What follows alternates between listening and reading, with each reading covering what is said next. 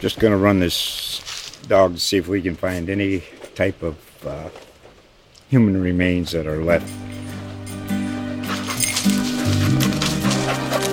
Listen to Where Secrets Go to Die, The Disappearance of Derek Hennigan.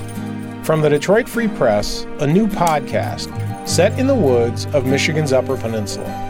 Available on Apple, Spotify, Freep.com, or wherever you get your podcasts.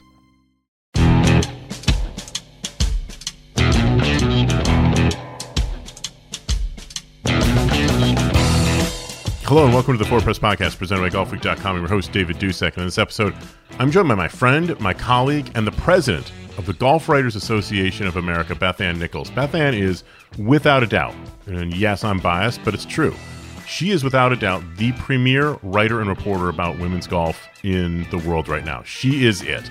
And she and I in this podcast go deep on the U.S. Women's Open, which is going to be taking place, obviously, this week at the Olympic Club in San Francisco, California. We talk about the course, we talk about the course setup, and what the USGA is trying to do to elevate the status of not just the U.S. Women's Open, but women's golf in general. We talk at length about many of the American players, Jessica Korda, Nelly Korda, Danielle Kang, Lexi Thompson, Michelle Wie West, and we really try and get into what we think is going to happen this week at Olympics. So sit back, relax, enjoy, and let's talk some women's golf.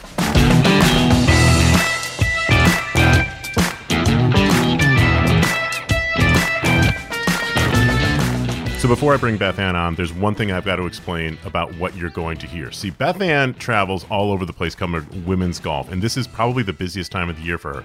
So we had to pre-record this podcast to make it a true U.S. Open preview podcast. See, she was last week in Scottsdale, Arizona at Grayhawk Golf Club covering the covering the NCAA championships for the women. That was held at Grayhawk, and that she did some great reporting on those amazing stories there. Then she flew off to San Francisco and was starting to get herself settled in to get ready to cover the Open. So we had to pre-record this podcast, which we do all the time.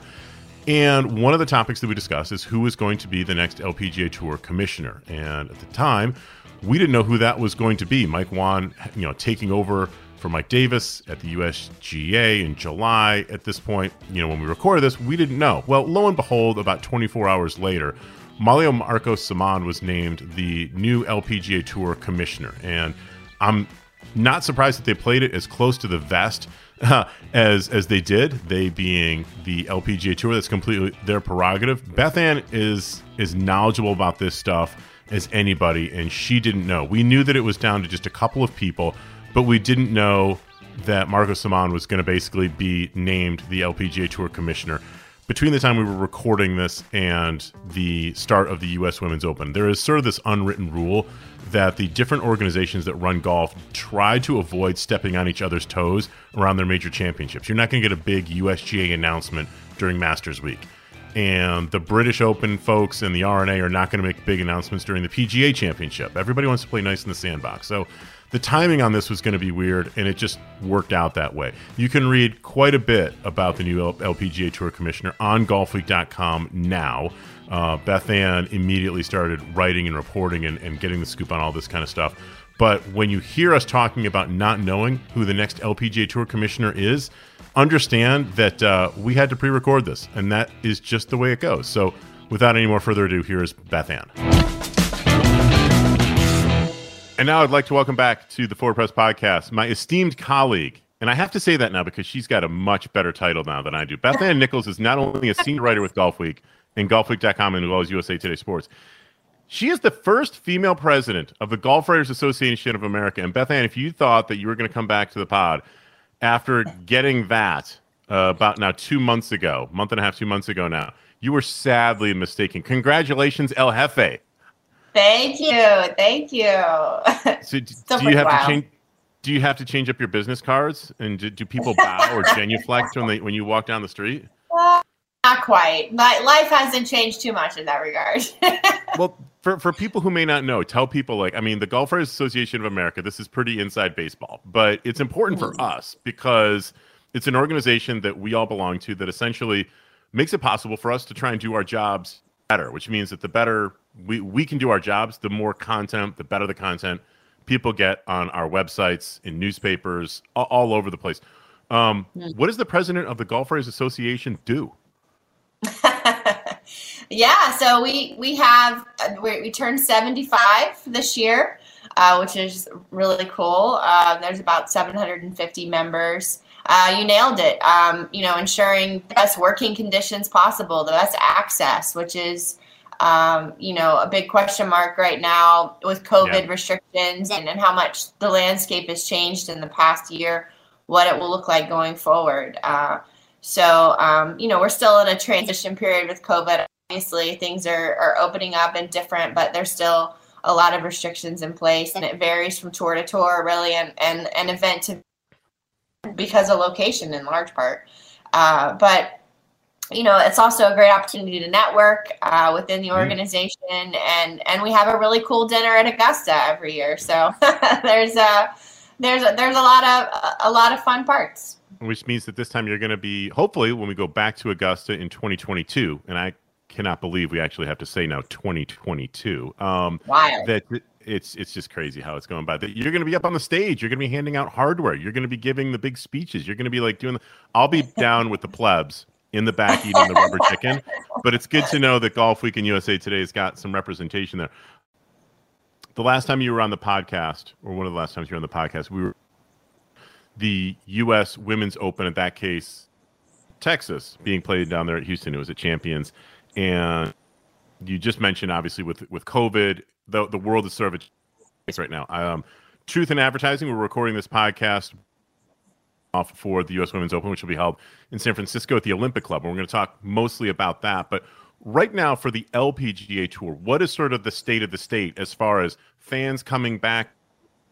There were fans. Are they trying to get back half the people on site, a quarter of the people on site? How much do they have to play things on a local level to try and get back some of the excitement that obviously we saw at Kiowa, which was bananas, and different PGA Tour events are now bringing in the crowds? What is the LPGA Tour doing on that?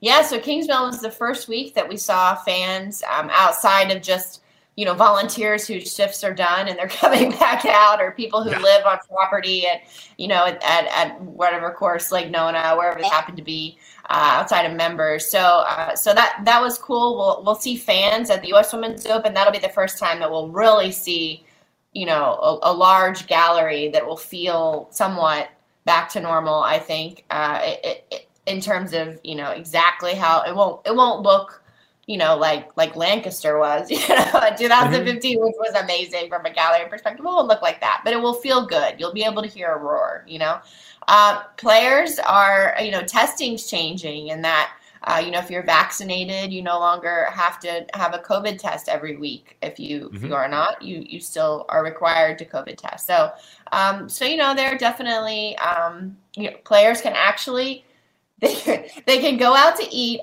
and sit outside at a fast food restaurant. This was the first week. Kingsmill was the first week they were allowed to do that. What every athlete should be having is a Happy Meal or a Big Mac and fries. It's great. It's great. Go walk 18 with that. It's slow goings on the LPGA in that regard, but but to their credit, they've gone to Thailand and Singapore recently and taken the bubble to Asia. So, while, you don't see players eating outdoors on the LPGA or indoors, for long periods of time, and that's still strict. I mean, I give them a lot of credit for being able to host events in Asia and bring everyone back. It feels like, at least here in the United States, we've started to legitimately turn the corner. The positivity rates in a lot of people are getting vaccinated, which is great. It seems like most of the athletes that I've heard, by and large, are embracing it. We've heard some pushback from caddies on the PGA Tour. You've sort of seen anecdotally, and maybe some of the players you've talked to, do you think that most of them are looking forward to or will have been vaccinated? Is there a feeling that sometimes that they don't want to get vaccinated? Where do most of the women stand on that? It's hard to say. We're still, I think, early goings on that in terms of any numbers, and the tour's not sharing any numbers. I definitely think there are players in both camps that won't get. There definitely are players that don't want to get vaccinated. But in terms of percentage wise, I honestly can't tell you. We're still figuring all that out. Well, so you're going to be at the U.S. Women's Open. I'm going to be at the U.S. Open, which will be taking place 2 weeks afterwards at Torrey Pines. And I have heard that if you have been vaccinated, then you don't have to get tested, which would sort of make sense, at least in San Diego. Is that, from what you understand, going to be the protocol when you're at Olympic? Yes, that is the case. If you have not been vaccinated, you're encouraged to take a pre-test before you leave, and then you will be tested as well before you're allowed on property. And if you've been vaccinated, you can go right on it. Yeah, wow. So when we were talking about champions, and that was amazing to have the U.S. Women's Open, really, it felt like gather the whole spotlight of golf and really sort of, I'm not going to say have its moment, because there have been a lot more things than that. It was a fantastic event. It feels like the LPGA Tour is still riding some of that momentum. There is still a lot of people talking about women's golf. Obviously, as we're recording this, the NCAA championship is going to be going on, and that we're going to get some momentum off of that. But it feels like there is sort of the sustained feeling that like women's golf is getting more buzz around it than there potentially had been, or at least it's more sustained. There's peaks and valleys and everything. Do you sort of sense that? Does the LPGA Tour and the women who are competing sense that as well? I certainly sense it from the standpoint that I feel like when the women had sort of the stage alone in December and the 4% number was being thrown around in terms of the amount of coverage that women get, I do think that there were people in the media and influencers who took that to heart and are making more of a concerted effort to follow and to, promote, shall we say, to see, to give some love to the women's game that otherwise they might not. It's been a big cause on social. I mean, let's call it what it is. I mean, Michelle, we designed up the hoodies that got a lot of play on social media. The USGA, again, to their credit, had a T-shirt campaign that, they sent out a lot of stuff and people really picked up on them. That they are worth watching. And those are the kinds of things that I think a few years ago, they just didn't happen. There's this like sort of recognition that, that there needs to be more support, and there seems to be traction gaining that is supporting them. Absolutely. And I think starting the year off with Jessica Korda winning and shooting 60 on Saturday, and having that tremendous All-American group of Danielle Kang and the Korda sisters, on the final round, certainly helped to sustain and carry that momentum that started and it really felt like it started in Houston. And we've had some fantastic champions and so many great comeback stories on the LPGA as well, right? It's the theme of all of golf right now. And the LPGA has had its fair share too with, Lydia Ko and Brooke Henderson, a victory from Ariya Jutanugarn. So, a lot of fan favorites and stars, coming back into the winner's circle certainly helps the cause as well. So, and I think we've just had we've talked about this a lot, and you cannot talk about it enough. The venues, people are looking forward to Olympic. They're looking forward to Carnoustie. They're looking forward to Atlanta Athletic Club and Inverness. That's you saw it in the media day. It felt like there was more buzz. The USGA had a tremendous back-to-back media days. And, they started in San Francisco at Olympic, and then the media traveled to Torrey Pines. And the women certainly had a lot more buzz at Olympic than Torrey. Now, obviously, with Phil Mickelson winning, it changes things a little bit in terms of pre-event buzz. But I still think the women are going to hold their own. Well, I give USGA, who you and I have both praised and criticized at different times. I think we've tried to be fair, you and I, with our connections and with what we have written over the last year. A lot on distance and the distance reports, and you have focused a lot on what they're trying to do there as well in different aspects of it. I think that it's clear that there is a concerted effort at the USGA to up the standing and the positioning of women's golf, and I think that will go up even more. And the new CEO is basically put into place, Mike Whan, which it sounds like to me is going to be mid-July. I haven't heard the official sort of kickoff date, but that's what my sources are telling me. Let's get through the U.S. Opens, etc. Through there. What have you heard on the front of the replacement for Mike in terms of like who is going to be taking over, if you've heard of anything? And has that process been anything negative? Because we haven't heard who's going to be the next person who's going to be at the head of the LPGA Tour. Yeah, so I wish I had some hot news to share. I am not aware of who the person taking the job will be. I knew they were down to 4. Alex Baldwin, president of the Korn Ferry Tour, was high on the list. I reached out to her and she confirmed that she's staying at the PGA Tour.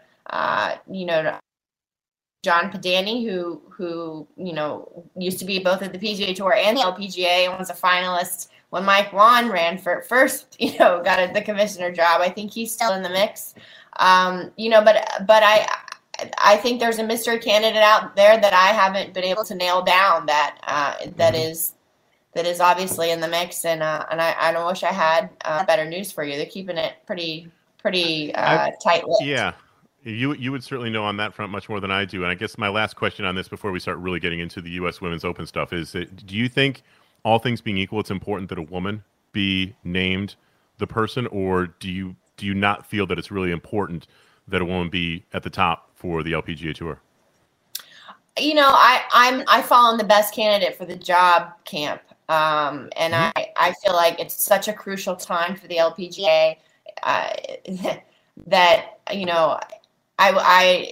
there can't be a lot of back steps right now. So the momentum has to keep moving in the right direction. And so I definitely just want it to be the right person. And that's really all I care about.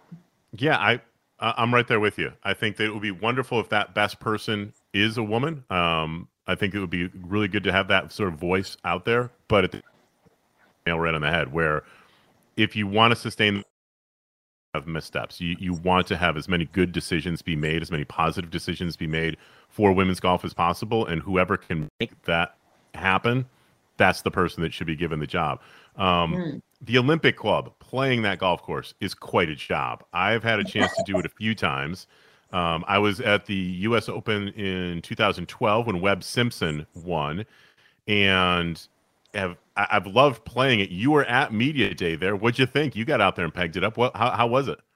Yeah, I was fortunate enough to have a tremendous group. I played with Mike Whan and who actually is the setup woman for the US Women's Open, and Kay Cockrell, who's been a member there for 2 decades, and she was a tremendous host, telling us where to go. And Shannon actually worked there in college and met her husband at Olympics, so she has a great background herself. But yeah, it was fascinating, and it was funny. We were over on they had a section of rough plots over right in front of the 17th tee, where the superintendent came along at one point with a club and walked a few holes with us, and they were throwing balls into these different sections of rough that were cut at different heights, and it was just because we were so lucky the ball was sitting up. Like, Olympic played so incredibly tough, and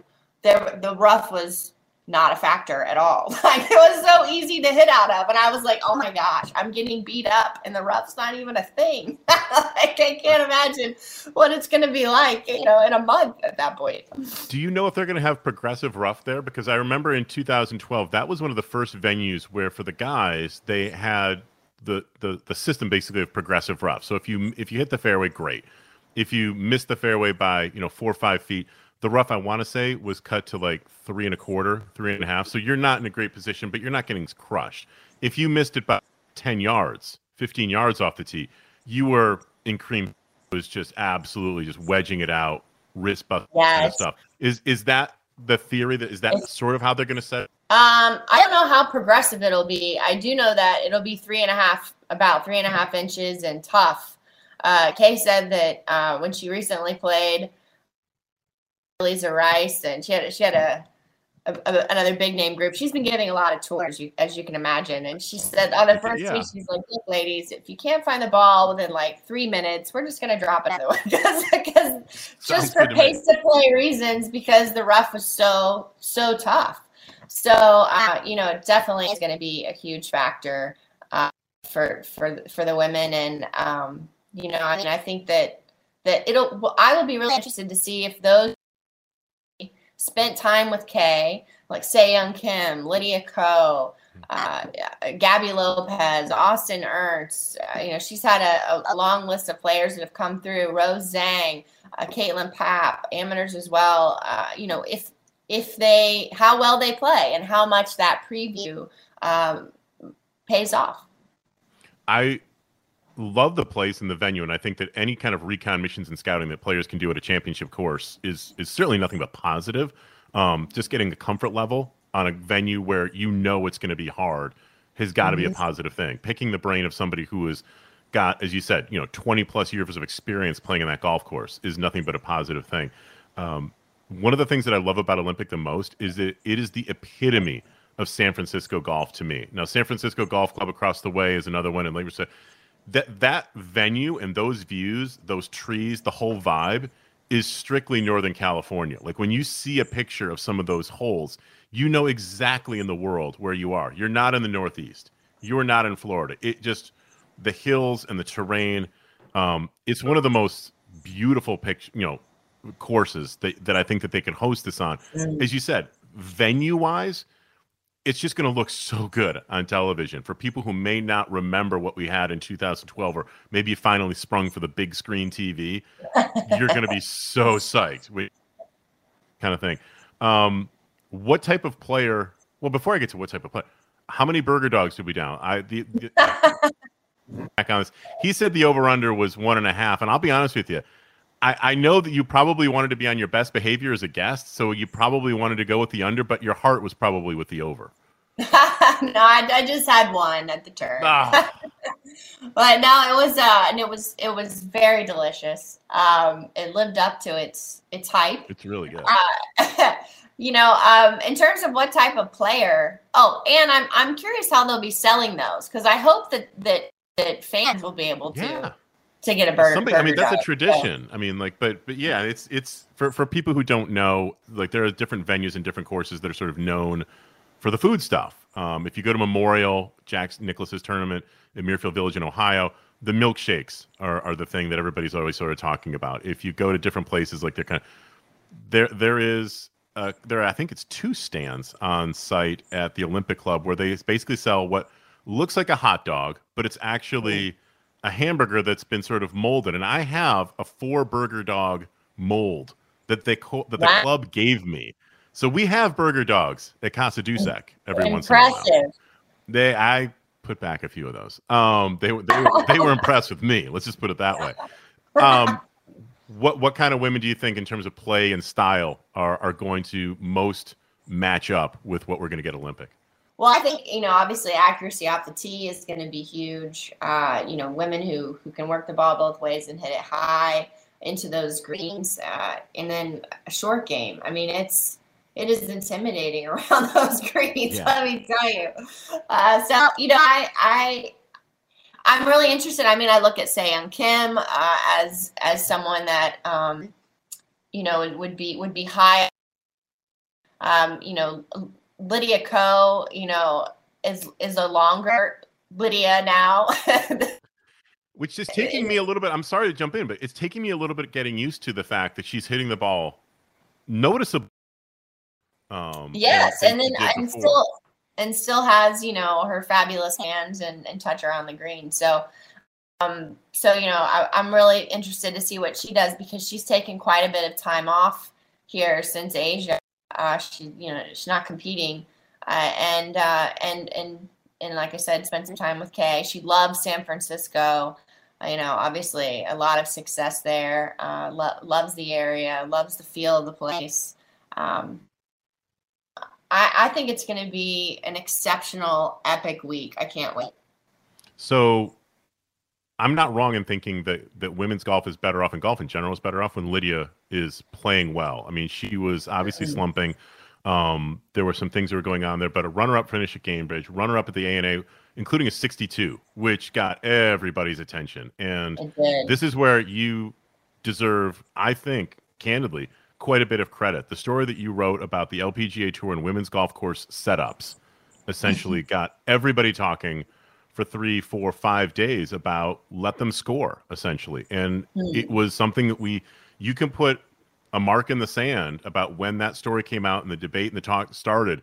And then all of a sudden, we're seeing women's scores, not every single week and certainly not every single player, but it's proven out. We have seen scores this year where we didn't necessarily see them nearly as much. And you would know that because I know that you ran the numbers. Lydia then wins the Lowe Championship the following week after that great performance at the ANA.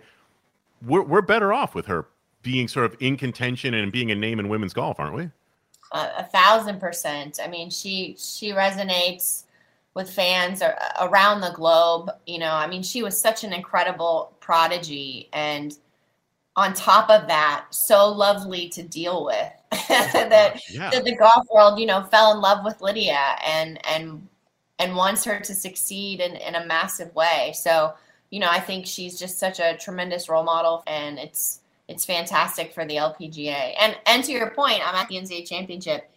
I actually had a coach come up to me earlier in the week, and she said, you know, we took your story to heart. We hosted a tournament shortly after it came out, and we had 2 reachable par 5s, and we had a drivable par 4, and the women had so much fun. I just love that. You know, I was like, she's, you know, now they could hit shots and play familiar to what they see on TV and when they watch the men. When I read that story, and I really would encourage people who haven't read it to go back up onto golfweek.com and to check it out. When I read the abrupt change that can happen from junior golf can have a level of success. They then go and play collegiate golf, and all of a sudden they go from shooting, in many cases, you know, low mid 70s. They're playing at a really high level, and now all of a sudden their scoring average goes up by 5, 7, 10 strokes because they're adding another 400 or 500 yards, and the birdies go away. You're all of a sudden grinding out, having to hit, you know, woods into many par 4s where you're long clubs, long irons in on par 4s. Par 5s are driver, something, and then a short iron, not like, for example, a sand wedge. It's just the math doesn't work. It's not the game that we're used to seeing.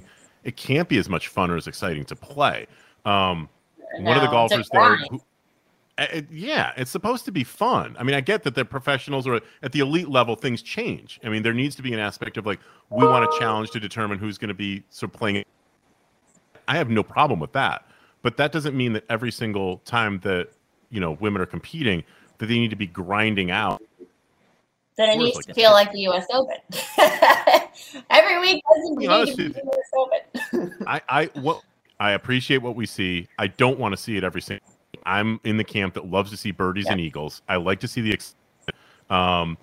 One of the players that has won a U.S. Open that can certainly bring a hell of a lot of excitement is Michelle Wie. You had an opportunity to spend some time with her in San Francisco. What is a realistic expectation of Michelle going into this U.S. Open, and where she seems like she's very happy right now? She seems like a very contented, happy person, which I would translate as like that means we can maybe expect some good things, but I don't know if she's just had the number of reps and has played enough golf to realistically think like, oh, I expect her to top 10 or top 5. Right. I mean, I have zero expectations when it comes to Michelle's golf game during the U.S. Women's Open. She, you know, she hasn't played Olympic much at all. You know, she went out with, it was Mel Reed, I believe, recently and played. But, you know, she plays most of her golf at Lake Merced.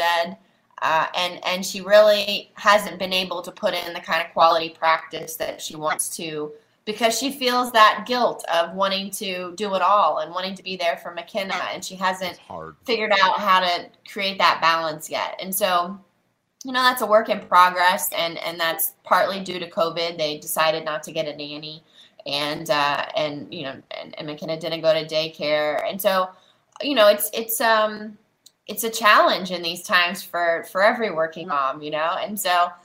You know, I think that Michelle is extremely happy, though. She has a very different perspective, and my takeaway spending time with her in San Francisco and the story that I'm working on to preview the Women's Open is more focused on what Michelle Wie means to the game now, and how her time away from the game changed her perspective of her role, and she now serves on the board for the LPGA and will be part of the team that picks the next commissioner. And in her hoodie campaign, obviously, she just has a very different view of what she can do, and it's not all about.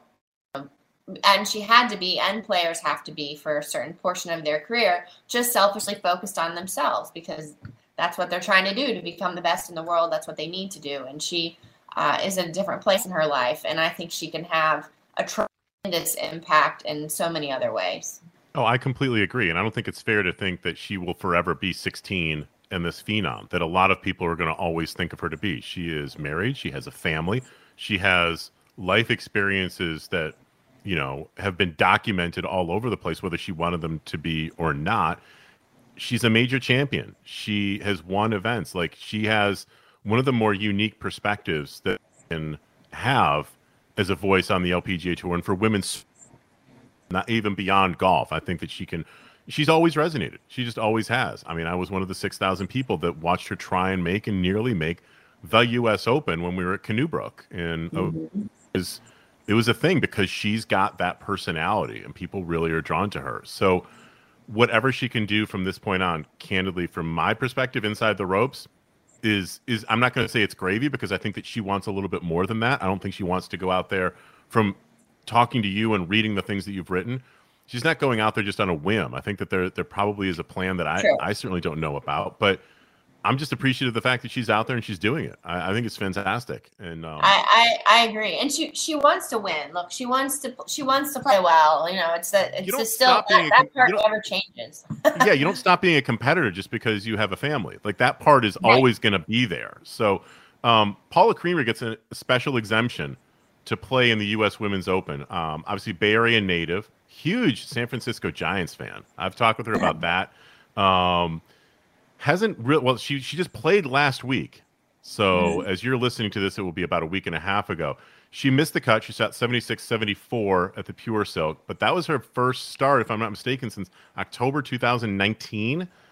If we don't know what to expect and don't really have any realistic expectations for Michelle Wie, what the hell are we supposed to think about Paula Creamer, who I personally have zero problem with a former U.S. Women's Open champion from that area getting the exemption, barring her physically not being able to play and telling somebody at the USGA, like, look, I can't do this. This is just not going to happen. Right. If she wanted to play in this event, she was always going to be able to play in this event, right?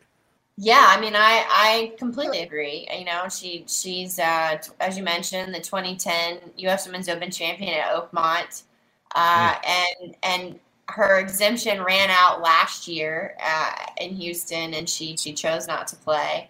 And I definitely think she deserves an exemption. And like you, I have no expectations that she's going to come out there and do something special. I won't. She's just happy to be there because, again, she's a competitor. She wants to play the weekend, but only the one rep. She isn't in the match play event, so it's just it really gives you, honestly, an even greater appreciation for what Annika did coming back after 13 years and making the cut at Lake Nona. I mean, I'm pretty sure she's an alien. I'm pretty sure that at some point or another, we're going to discover that she actually is in this cryogenic chamber at her house at Lake Nona. She's some kind of an alien. She is a different kind of, but you bring up Annika, and you bring up now, I brought her up and you talked about her because I asked you to. Paula Creamer, who wins at Oakmont. Michelle Wie wins her U.S. Women's Open at Pinehurst number 2. Annika wins her U.S. Women's Open. She won at Newport. Her last one. I said she won one of them. Will the Olympic Club be considered sort of like a? When I talk to Paula Creamer about this, I had a chance to go to lunch with her years ago. Went to PJ Clark's in New York City. Great burger joint if you ever have the chance to go. Now that we can go back to restaurants. And I told her, I said, not only did you win the U.S. Women's Open, which is amazing, you won it at Oakmont. That one, to a lot of people, gets like a little more glint in the eye. You get like a little bonus star, not to sort of take it away from any other ones, but like for the guys, I've asked the men this: like, if you win a U.S. Open at Pebble Beach, or at Oakmont, or at Shinnecock, some of the real pedigree places, there's almost like a little bonus that goes with that one.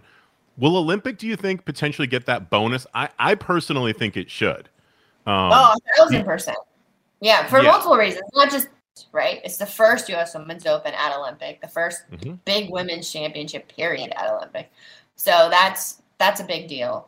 But yeah, I mean, I definitely think that even when I'm writing a story, right, I'm never going to say that Paula Creamer is just a U.S. Women's Open champion. I'm always going to say somewhere in there that it was at Oakmont, 100%. You know, and that's not the case with every Women's Open. Every time I put that modifier in, you know, I'm not necessarily going to say which, and that's just, I don't even know. It is. It's just the way it is. And that's why this venue rotation is so important for every major championship. That's why the women going to Muirfield is important. You know, it's huge. Okay. So let me ask you this, because I've been a proponent that the USGA set up a rota for the men of probably about 6 to 9 courses that should immediately come right to mind for all of us. This is where the U.S. Opens are going to be played. And the courses I'm talking about, for example, are Shinnecock, Pebble, Oakmont, Pinehurst, number 2, especially. I'm sorry? Pinehurst, yeah. Yeah, I mean, it's those kind of places. And with all due respect, we're not going back to Chambers Bay, Erin Hills, and you know, I think that you can include, if you wanted to, although people are very mixed emotions about it, but I think the Torrey Pines is in that mix because of the Tiger and because historically sort of what it means. Like, I get that, but there should be a set rota.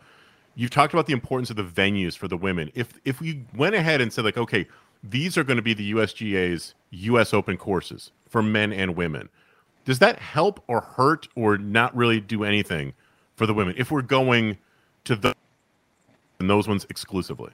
I think if you're going to set up a rota and you're going to say to, for example, Pebble Beach, we're going to bring the U.S. Open to you every X number of years, but we also want you to have the Women's Open these number of years as well. Like, I feel like it could set up for a tremendous package deal where the women get more time at you know, open rota courses than they would otherwise. And so that, I think that huge. And geographically, you know, I thought what they did this year with Olympic and Torrey with the combined back-to-back media days, anytime you could do something like that where it might not be at the same venue, but it's in the same area, I think certainly, you know, draws a little more attention.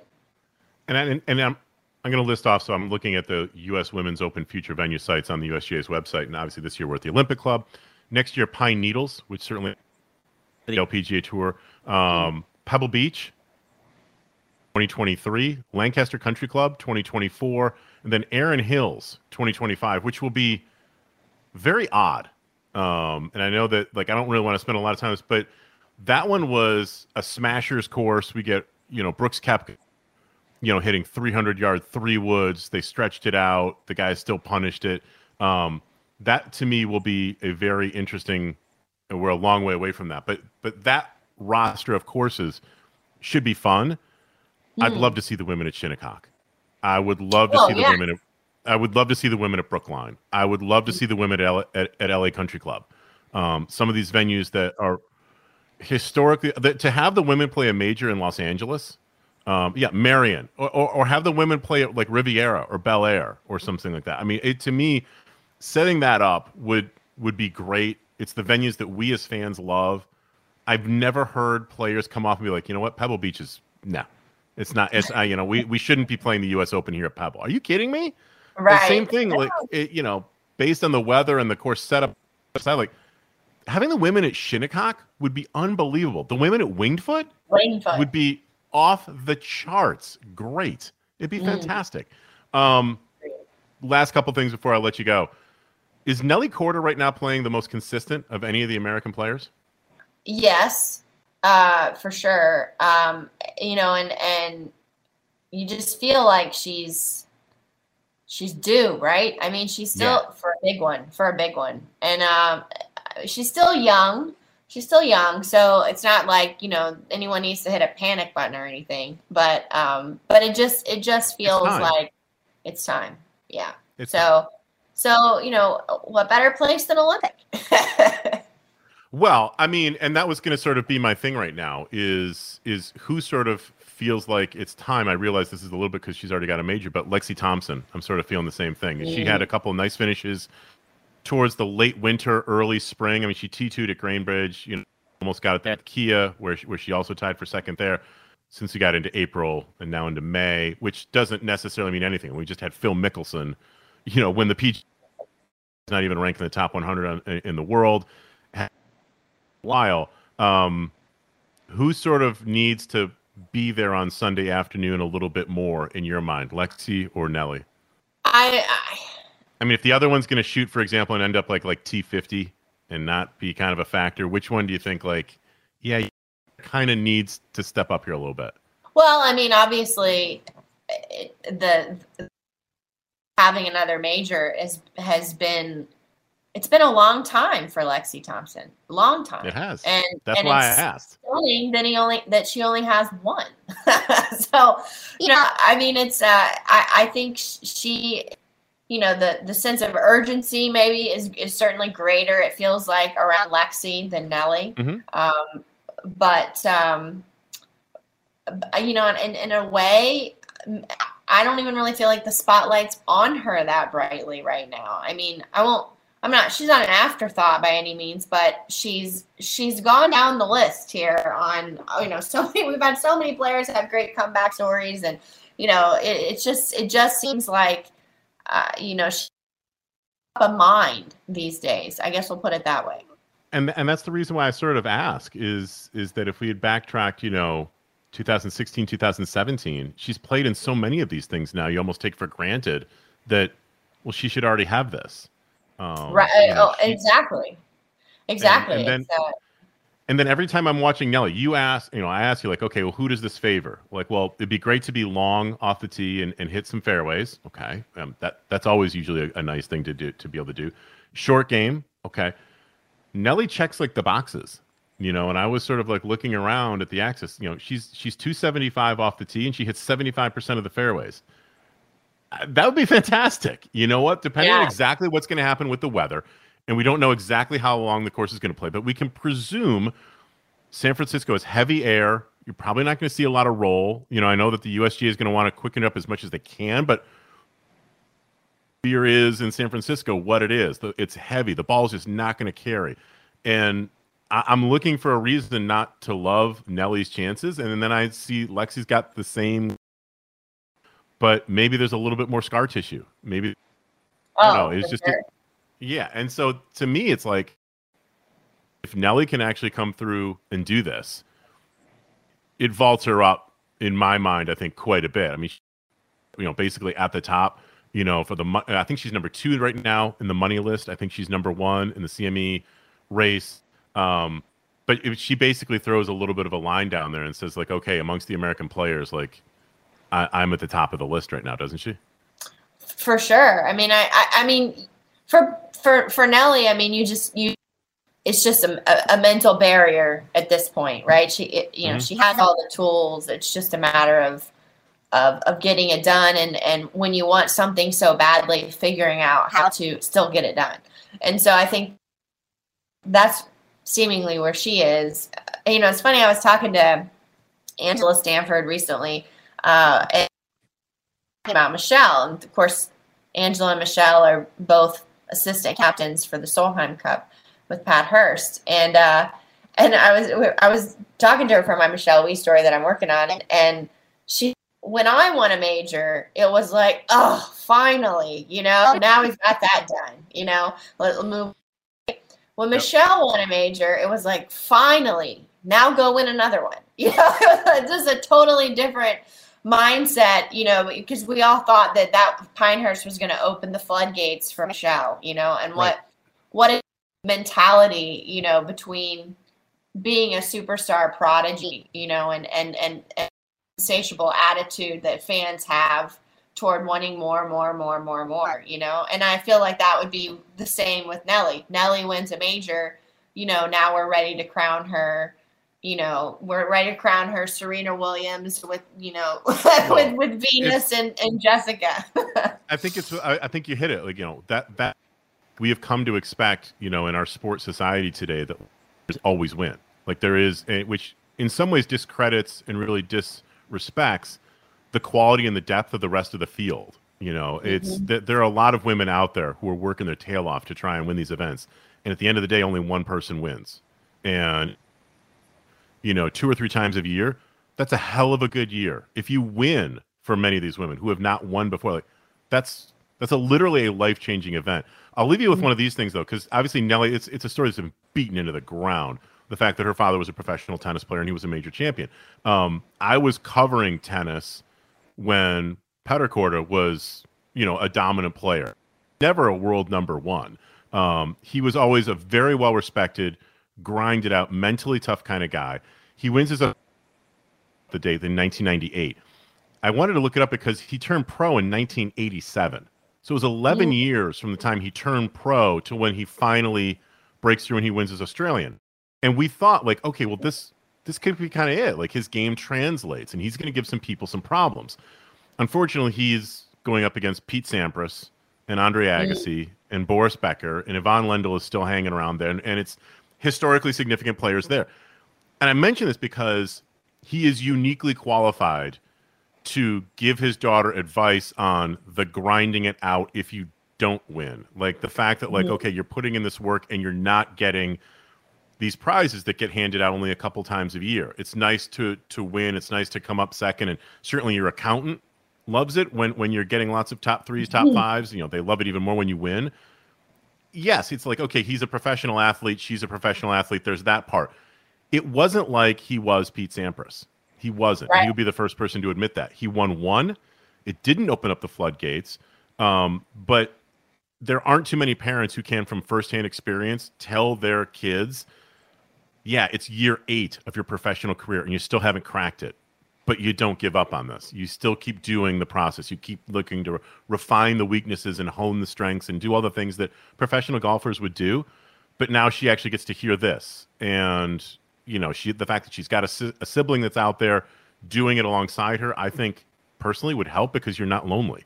The golf is a great lifestyle. And you know very well that, like, it's a lot of hotel rooms, especially during the age of COVID, and eating room service and not doing a hell of a lot. I just think it's interesting, as I wanted to look it up. It was 11 years from he turns pro until the time he actually wins. It will not be 11 years before you are back on the Forward Press podcast, LFA. No, absolutely not. Enjoy your time out in San Francisco. It's perhaps my favorite city in the world. I love it. One of the best golf cities in the United States. So, Beth Ann Nichols, thank you very much for coming on the Forward Press. Thank you, David.